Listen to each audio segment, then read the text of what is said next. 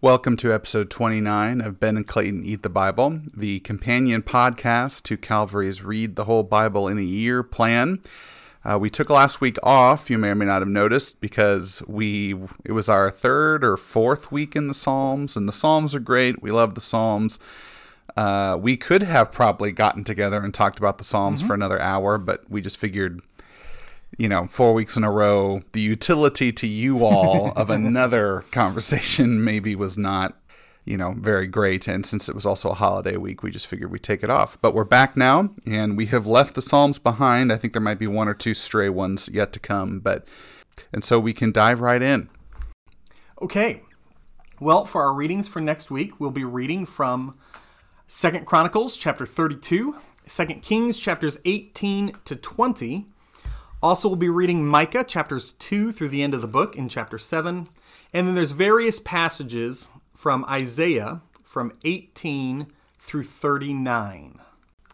The Kings and Chronicles and some of the Isaiah readings cover the story of Sennacherib, king of Assyria, threatening Judah, and King Hezekiah becoming his vassal. We read about how Yahweh protects his people by killing a number of the Assyrians, though Kings, along with Isaiah, paint the picture a little differently than Chronicles, and Sennacherib leaves and is killed shortly thereafter. Then we hear about the end of Hezekiah's reign and life, about his illness and temporary reprieve, and the promise of Yahweh that disaster will come, but not until after Hezekiah is gone. The Isaiah readings come from what is sometimes called First Isaiah, which is most commonly seen as the first 39 chapters of the book. In these chapters, we read mostly similar themes to what we find in Micah and many of the other minor prophets as well. Judgment is coming for God's people because of their faithlessness. In Isaiah, in particular, the faithlessness is attached to the alliances that they are creating with other nations. But then also, along with judgment, we find a promise of future restoration. Isaiah in particular, and this is true all through the book, paints beautifully these passages that speak about the future Yahweh will bring for his people. The book of Micah is, in many ways, very typical of the minor prophets. We don't know a great deal about him other than that he's from a small town about 20 miles from Jerusalem. He's a contemporary of Isaiah, and he preaches both God's judgment on Israel because of their sin and his promise of future restoration. Like Amos, Micah has a strong emphasis on the need for justice and mercy to be traits that characterize Yahweh's people. Something interesting in Micah is we begin to see in him the promise of a Messiah. Now, this isn't the first time we hear about the Messiah in the Old Testament, but if I'm not mistaken, Micah is the very first place we encounter him primarily as a shepherd king. The promise being made that the Messiah will be a king like David, who will guide and nurture and protect his people and free them from their oppressors. So the 2 Kings readings have a couple of interesting things. Aside from the number of soldiers we're told were killed by the angel, the Assyrian soldiers, both in Kings and in Isaiah, is 185,000. That is not a literal number. It can't be. And so we suspect that this is either a number that's increased to show the bigness of the event, or a description of units of some kind. And so in Chronicles, we hear that the commanders are killed, but in Kings and Isaiah, we hear that the soldiers themselves are. What we can know for sure is we're being told an angel of Yahweh went and decimated the Assyrian army. What exactly that looked like, I don't think we're given details for, and I think that's okay. What's interesting about this whole encounter of Sennacherib coming to Hezekiah and Hezekiah trying to give him gifts to get him to leave him alone is that we have several historical sources that all agree. This is one of those times when the Bible is backed up by, corroborated by our historical resources. The Assyrian histories actually paint a picture of this discussion or this negotiation with Hezekiah, that the demand from Sennacherib was much higher, and Hezekiah sent more than just riches. He also sent people and things like that. I think one resource actually says that his daughters were part of the deal. We don't have anything like that in the Bible. That may not be the case.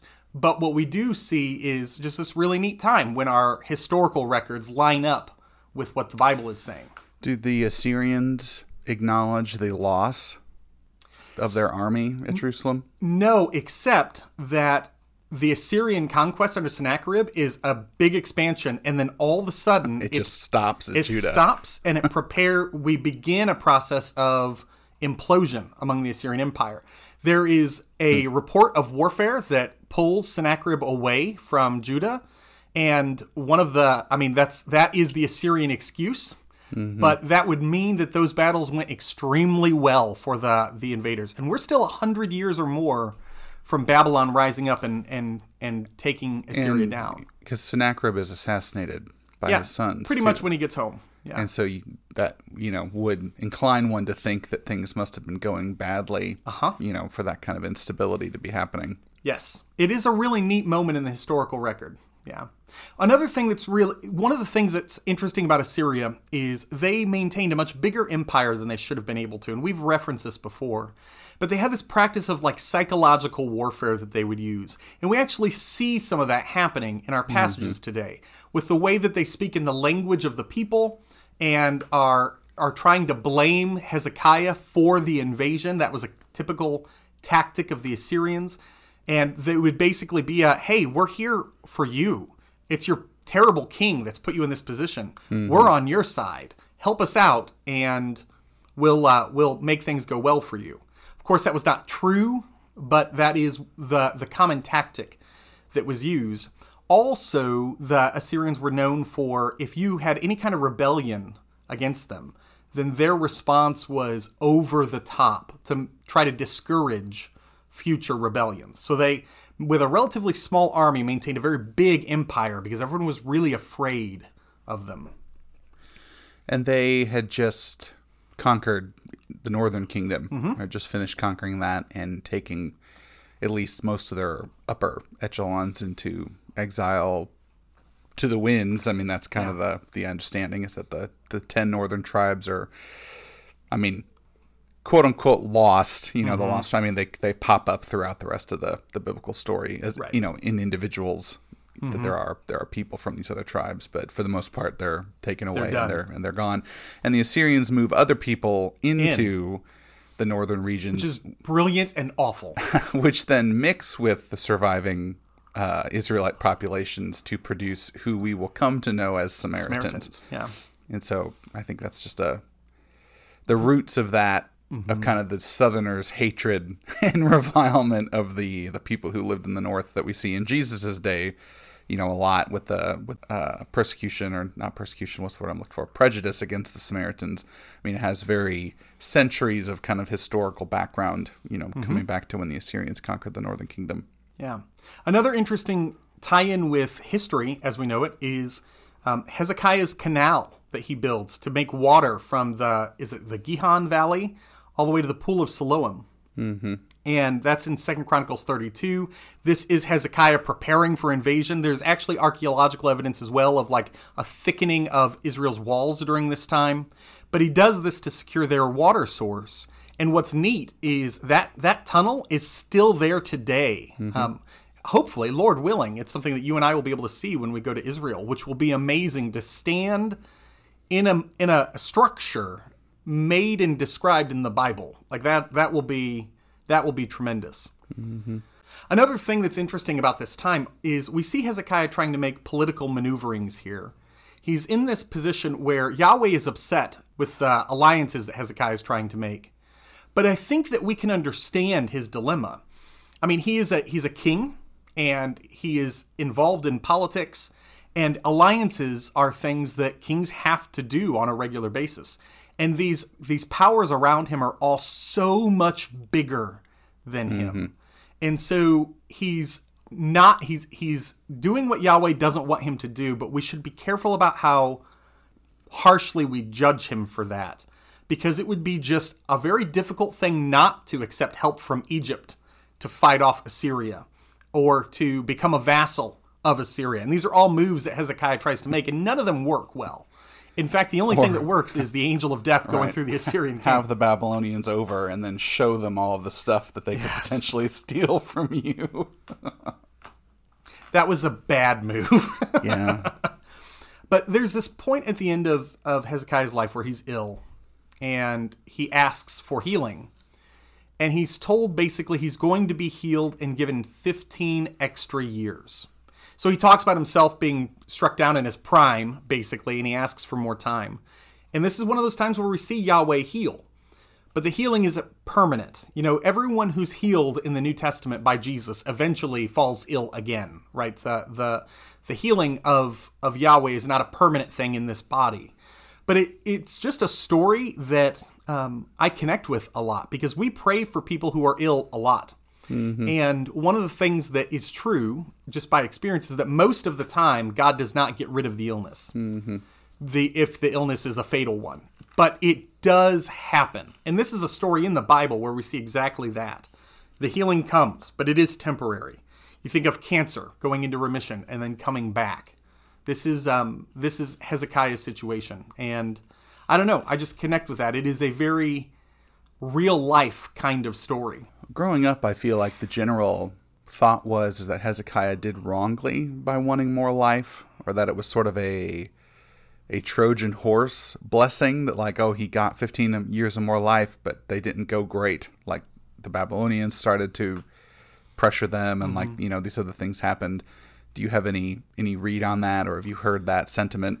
I've not heard that sentiment before, but we do see at the end of Hezekiah's 15 years, he's hearing about all the bad things that are going to come, even for his children's lifetime. Mm-hmm. And he's glad that they're not coming in his lifetime. And that strikes me weird. That strikes me like a person who has taken their eye off of the ball a little bit as far as... But the pressure of Yahweh's judgment coming has been over Hezekiah's entire reign. Mm-hmm. Hezekiah's righteousness and repentance has only ever been met with a promise of a temporary restraining of God's judgment. The judgment was still coming.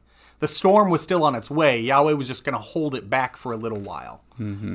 And so I don't know. I'm tempted to say that Hezekiah's priorities are weird for him to be so glad at the end of his life it's not going to be in his lifetime. But at the same time, I think from the beginning, that's been the best he could hope for. That was kind of the pattern that had been established. Well, and I wonder too, and we're getting more into the prophets now, just in the reading plan in general, and so we'll probably have many opportunities to kind of talk about this of that we we read Yahweh's threats as being absolute. This will happen no matter what, and I think that in some ways they are. That's how we should read his promises. But I think his threats are far less solid. I don't know quite what the right wordage there is, but that they are intended to change their behavior, and then the thing is held off. And you referenced this already, and we'll see this happen with Josiah, the last righteous king of Judah. So I think the question then hanging in the air is, could they have kept holding it off? If they had continued to have righteous kings. Yeah. I think the answer is probably yes, but I think that also they were never going to have an uninterrupted chain of righteous kings until, the true and final heir of David arrived on the scene, and then rather than pushing the punishment or the wrath off on his descendants, he took it upon himself. Yeah, it's hard, right? And one of the things we see here is that when you say they were never going to have a series of righteous kings, being born into the royal family does not seem to lend one towards easy holiness. Power and privilege from a young age seem to mess people up pretty bad. And that's never outright stated in these books, but I feel like that story is borne out. Yeah, absolutely. Mm-hmm. Except for Jonathan, although I suppose he was probably... How old was Jonathan when Saul became king? We don't really know that, do we? I don't think so. Yeah, because he seems like he was a pretty good guy, even though his dad was the king. But if he didn't become king until Jonathan was 15 or 16 years old, I don't know. No idea. Yeah, just interesting to think about. And so looking at our chapters from Isaiah, I think the first question I have is just based off something you said in your summary. So you referenced something called First Isaiah, but the biblical book is just a single, it's not split up into volumes. So could you explain what you meant by that? So Isaiah has a couple of ways it has often been seen. There are some pretty clear movements in the book, like changes in tone and even language, the way that it's written in the Hebrew.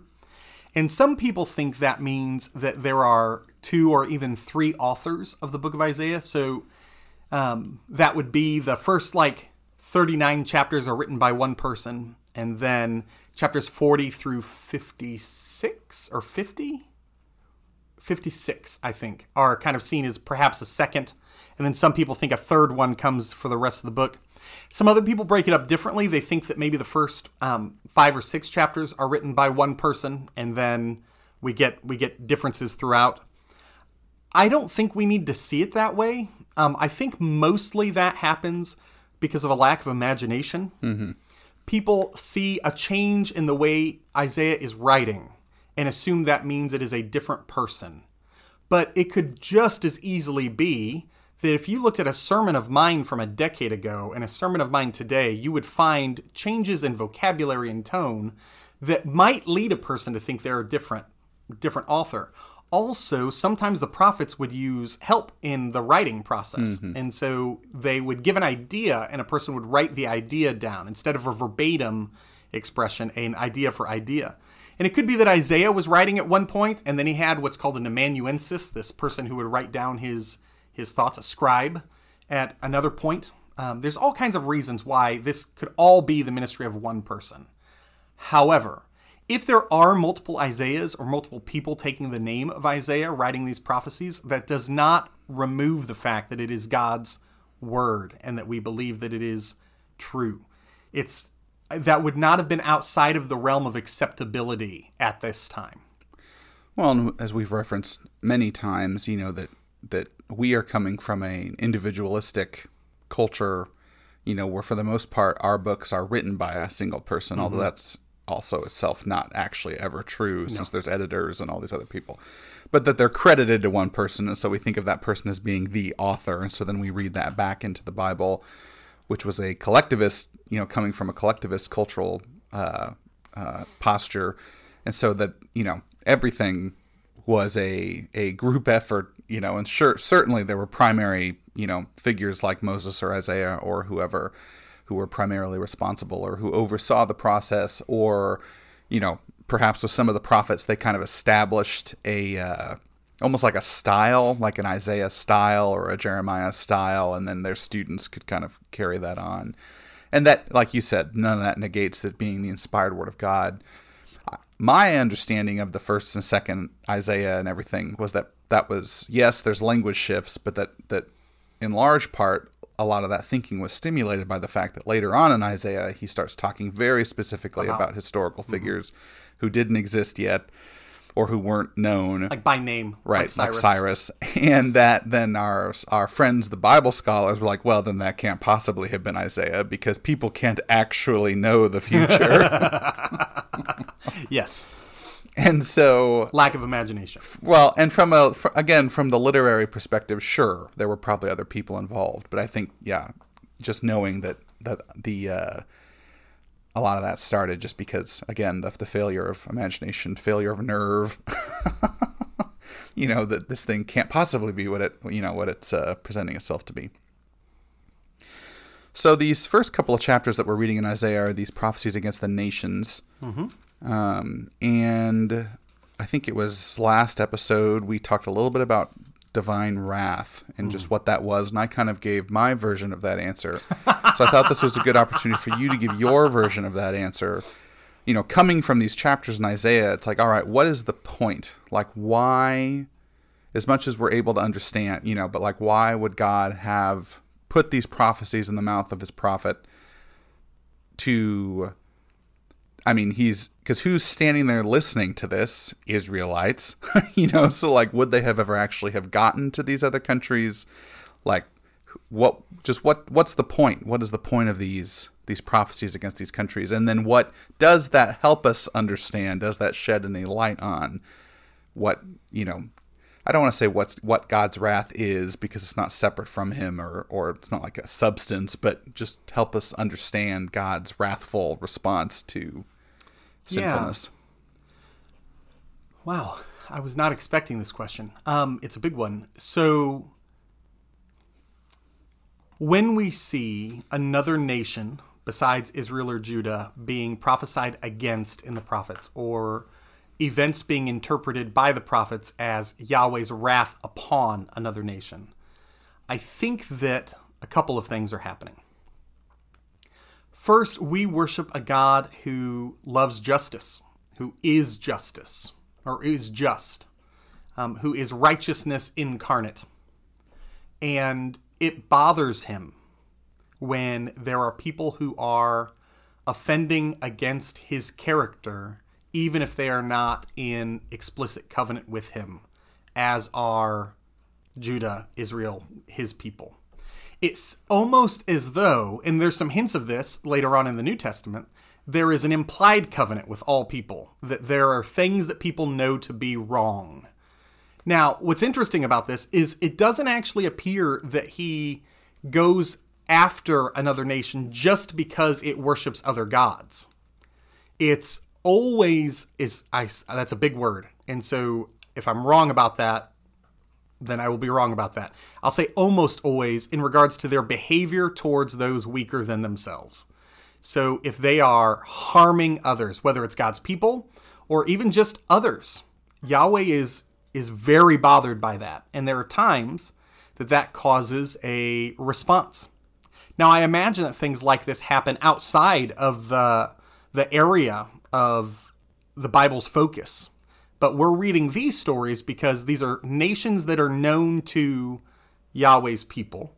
They're assurances to Yahweh's people about his sovereignty, his presence, and his care for what is happening in the world around them. And they are ways to remind Yahweh's people about how Yahweh feels about these kinds of injustices, as a way of encouraging them to live in accordance to the covenant they've made with Yahweh. So are the Egyptians ever going to hear Isaiah's prophecy against Egypt? I mean, if Yahweh decided to make a way for that to happen, the answer is yes. I mean, we see from the story of Jonah that he's capable of making that happen. We don't have that recorded. Is this beneficial for Yahweh's people? I think so in a couple of ways. One, it's an assurance of judgment coming on those who have harmed them in the past, or at other times are harming them in the present, or will harm them in the future. But also, it's a reminder to them that to use a common phrase today, that God is in control, that he is present in these events, and he is at work to bring about justice in the midst of the lack of justice. The problem with that, for a modern thinker especially, is it's not universal, right? We don't see that justice played out as instantly as we would like, as poetically as we would like, as universally as we would like, as long as we're talking about it being applied to other people. We certainly don't want that applied to us. But it really does seem to me as though Yahweh's wrath is poured out on those that offend against his creation with injustice. And so that would, I think, be our point of disagreement, is from what you said last week, as I understood it, that wrath was only something, and I might be overstating what you said, was primarily something that was revealed against his covenant people. And I agreed with what you said, aside from the limiting of it to his covenant people. I think it's also then applied to others. Sure. And I think that, these prophecies are a good example of this, that his wrath is known to his people towards the other nations, but like it's Israel getting the prophecy, about what's about to happen to Moab or what's about to happen to whomever. And I think as well that we see, and this isn't universally true for these early prophecies in Isaiah, but many of them seem to point towards that the goal of these not just mishaps, but these disasters being decreed for these other nations is not, it doesn't end with punishment and destruction. Like there's a redemption on the far side of it. And so I think that, because as I reflected on what I said 2 weeks ago about God's wrath, I think that what I was trying to dig into, or what I was trying to get to there, is that God's wrath, God is wrathful because he loves people. God is wrathful because he is in covenant with his people, and so he's wrathful about their sin, and he's also wrathful about other people's sin and destruction, whether that directly affects, that the covenant people or not.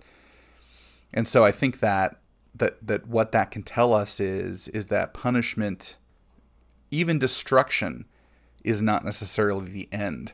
It's not the end goal of God's wrath. Right. His wrath is for the purpose of redemption. Right. And how that works out specifically, I think, is beyond any of our reckoning, or how that even, because back then they thought in terms of groups of people and families and nations. And so it doesn't seem like they were as concerned, and you can push back against this, but it doesn't seem like they were as concerned about individuals' standings before God, at least at this point, but rather that as an individual belonged to the group. What is the group's standing, before God? And so, of course, those things, that's, I guess we could say that they did think about their individual standing, but they thought about it through their belonging to a group, whereas we struggle with that mightily, aka people don't go to church anymore. But, and so anyway, so just to say all that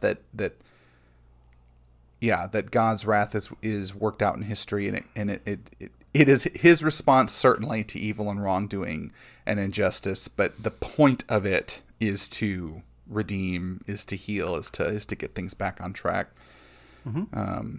And then again, even the threat of these things hanging over, because a couple of these prophecies, it actually gives very specific time frames.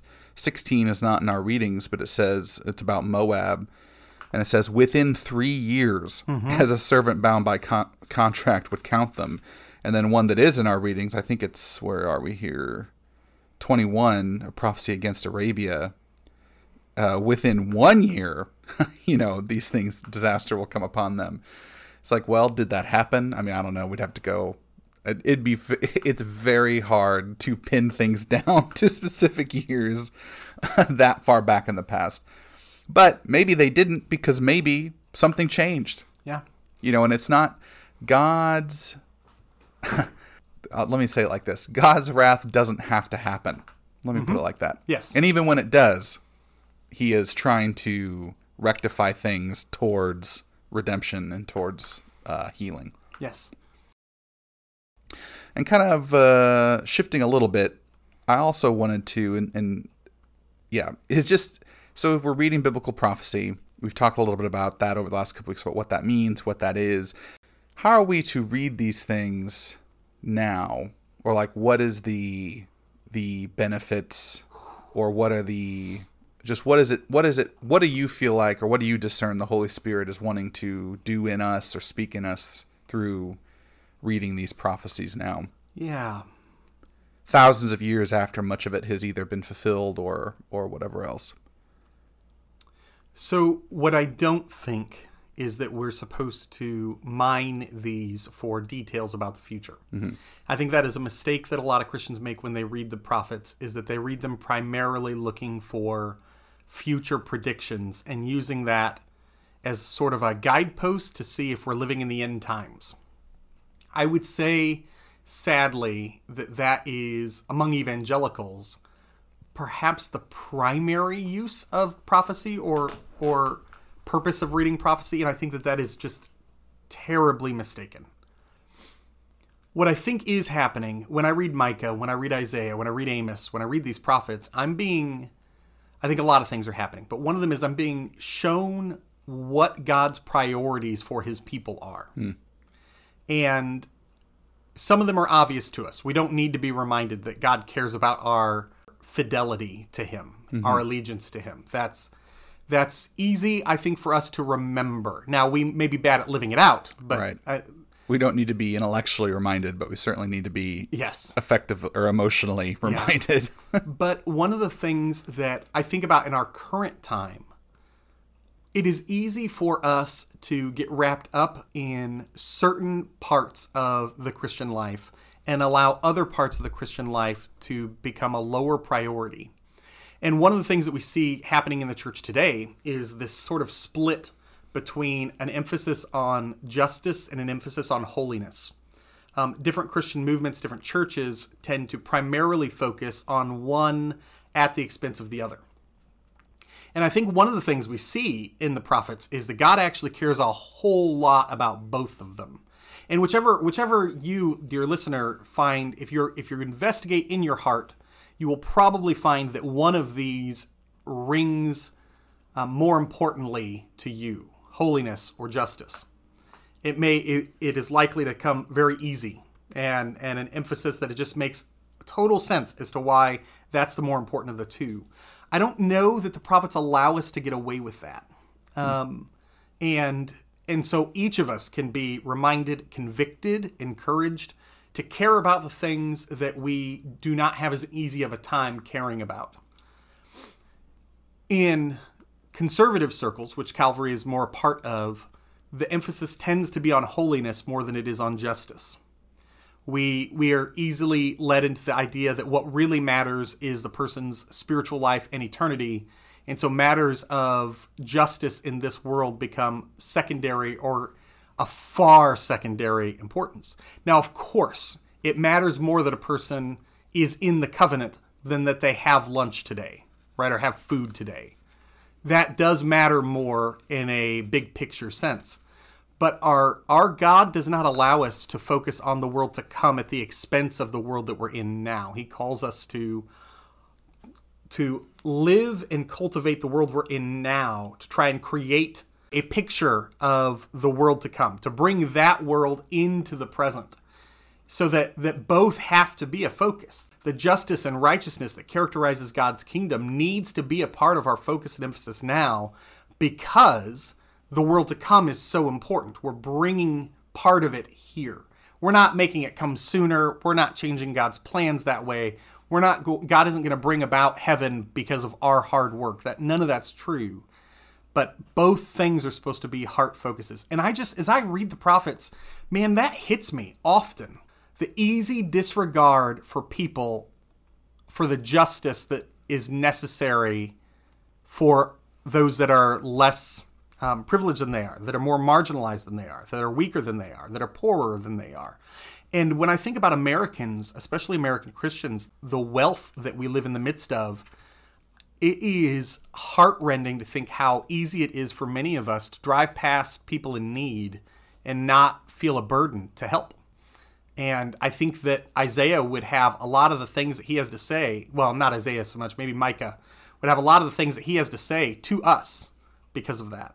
Well, I think that the picture that the prophets paint for us is that a righteous person treats others righteously. Sure.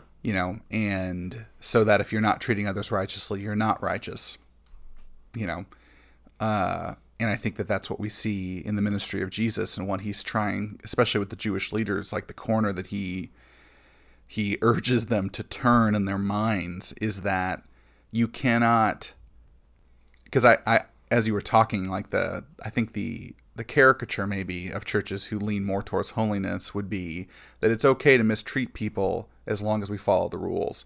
Or that if people get mistreated because we're following the rules, well, that's just too bad. Children in cages, too bad. They shouldn't have crossed the border. Whereas the other churches that lean more towards justice would say it's okay to break the rules to help people. And so it's like, okay, so we're helping these people and maybe we're enabling their drug addiction, but we're helping them, and again, those are just two examples. And it's like, both of those are wrong, but I think that, that the Bible, the prophets are urging us towards a synthesis of those two things, of like that true, we see this in the book of James, right? True religion is helping and giving relief to the widow and the orphan. And so it's like whatever good fuzzy feelings you have, and keeping oneself from being polluted. Yes, and keeping oneself from being polluted. So those things are, but I think that in many ways those are two sides of really the same idea. That so you're not polluted by helping those who need help. And I think that sometimes we can fall prey to those sorts of ideas of like, or that we have to somehow be separate. That we read holiness as being separate from, certainly we need to be separate from wrongdoing, and things like that, but that we need to almost be like physically separated from the people that we're helping. That's right. It's like, well, they stay over there, where they're at, and we'll go over there to help them when we want, and I think that I struggle with this in my own life as well, of like how in our cultural position, we will help people.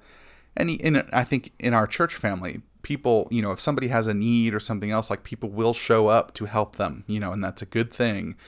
But like there is there are limits on duration. It's like, we'll help you, but then you need to get your stuff figured out, so that we don't need to help you anymore.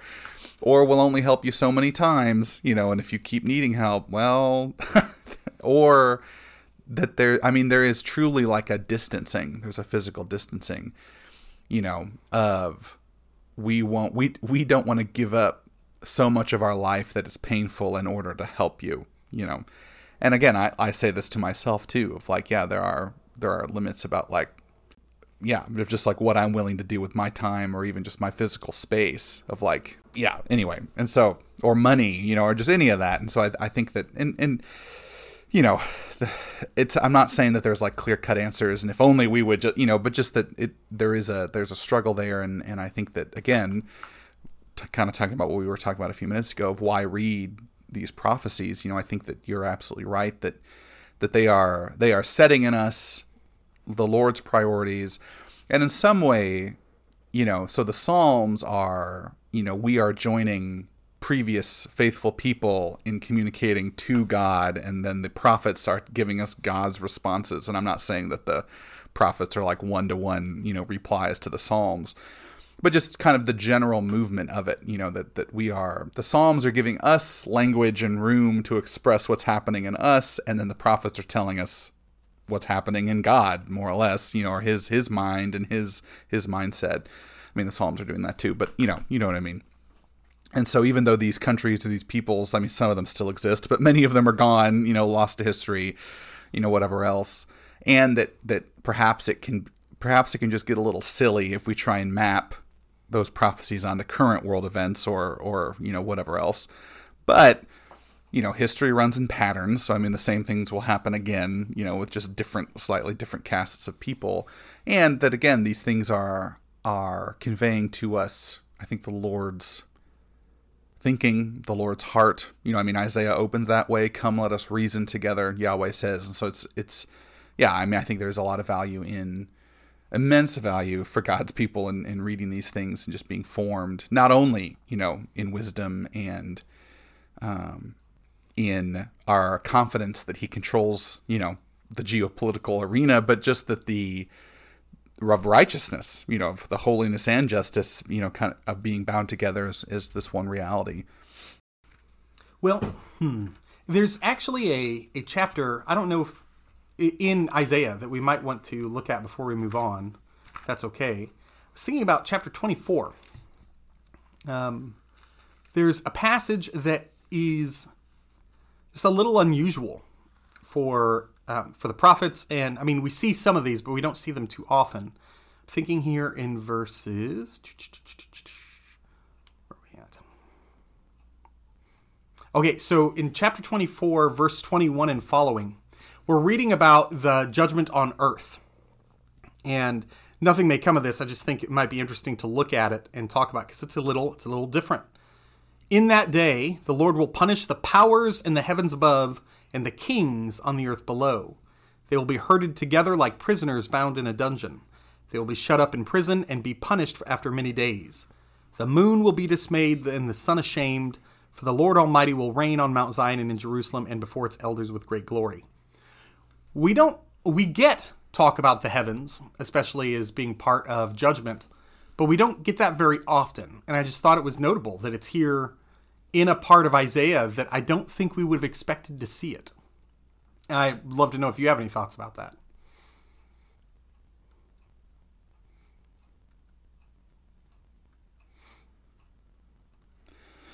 Well, I think it seems on one level that it's sort of just the mirror of some of the earlier parts of the chapter where it's talking about, verse 4, the earth dries up and withers, the world languishes and withers, the exalted of the earth languish, the earth is defiled by its people, therefore a curse consumes the earth. And so just that it's this judgment of this day of the Lord is coming upon the whole of the creation, yes. Earth and the heavens. And I think that makes sense. I think that, we know from prior discussion and just the story of the Bible up to now that, the drama of salvation does not only involve humans yeah. and God. And so I think that there's certainly, we don't know much about what transpires in the heavenly realm, but I think that especially for, ancient people who very much thought that, like, the heavenly bodies, meaning what you could look up and see at night, and the sun, were beings in and of themselves that exerted some kind of control and influence over earthly events. And we know this today as like astrology. Just this idea that, that the heavenly bodies could control fate, or that they were telling us something, and so the stars you were born under, kind of decreed how your life would go, and those sorts of things. And of course, Genesis does tell us that the heavenly bodies are telling us, and the Psalms also. So this idea that the heavens are telling us things is not actually wrong. It's just what are they, what message are they proclaiming? And it's actually also not true, or it's not true that the heavenly bodies exert influence on us. They do. We just call it the force of gravity, which is a very mundane thought now. But, once upon a time, action at a distance, was a kind of spooky idea. Anyway. Spooky action at a distance. Nicely done. Just that, all of that to say, I think that's kind of all wrapped up here. Again, ancient people, they didn't have, as far as we can tell, they didn't have a conception of the heavenly bodies as being like what we think of them as just physical objects out there floating in space. They just did, that was just not their, and it's not their fault. They couldn't fly up there and look, so it was just, it is what it is. And so I think that, it's just the expression that God's justice, God's wrath, God's transformative work, reaches both the heavens and the earth, that nothing is outside of it, or nothing escapes it. Mm-hmm. Yeah, absolutely. I love that. I also love the slipping into the quantum entanglement definition into, that was fun. You're welcome. That was for our John Norlands out there. Yeah, there you go. All right. So Micah is this wonderful little book. And like I said before, we don't know much about Micah, but there seems to be some things that we can pick up from him. I think he was probably a pretty good preacher, because the bits of like the movements as you're reading, the new headings, often that will be either the change from one sermon to another sermon, or it is, the end of one movement and into another, which is a part of preaching today. And what Micah tends to do is he has these parts at the end of his movements that are just pithy and easy to remember. He seems like he was very good at word crafting, so that the last thing you heard him say would ring in your head. And I just enjoy that about Micah as a preacher. I'm encouraged and humbled by it as well. And then I want to draw attention to one of these pithy sort of end quotes that Micah has, because I really do think this is a good summing up of the message of the prophets. If you had to choose one small set of verses to sort of represent the message of the prophets, this wouldn't be a bad one. So it's Micah chapter 6. These are famous verses 6 to 8. With what shall I come before Yahweh and bow down before the exalted God? Shall I come before him with burnt offerings, with calves a year old? Will Yahweh be pleased with thousands of rams, with 10,000 rivers of oil? Shall I offer my firstborn for my transgression, the fruit of my body for the sin of my soul? He has shown you, O mortal, what is good. And what does the Lord require of you? To act justly and to love mercy and to walk humbly with your God.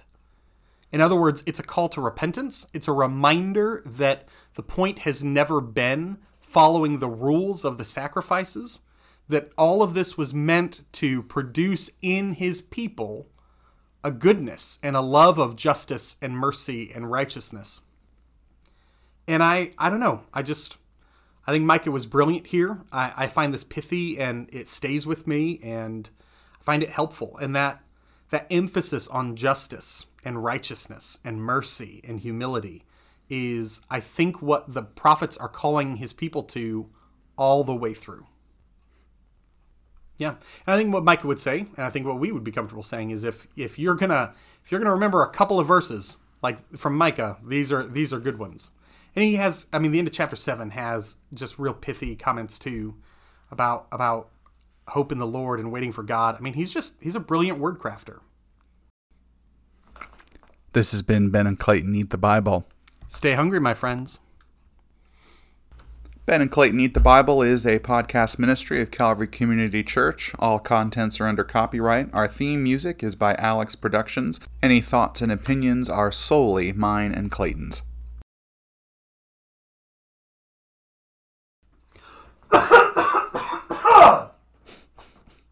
Dude. Do we need to get you a little flag? Yeah, it's fine. It was fine. I was sitting there and I was like, no, this is good stuff. I didn't want to interrupt you. But man alive, I suffered a little bit there. That keeps happening. Are you allergic to the things I say? Is that what's wrong?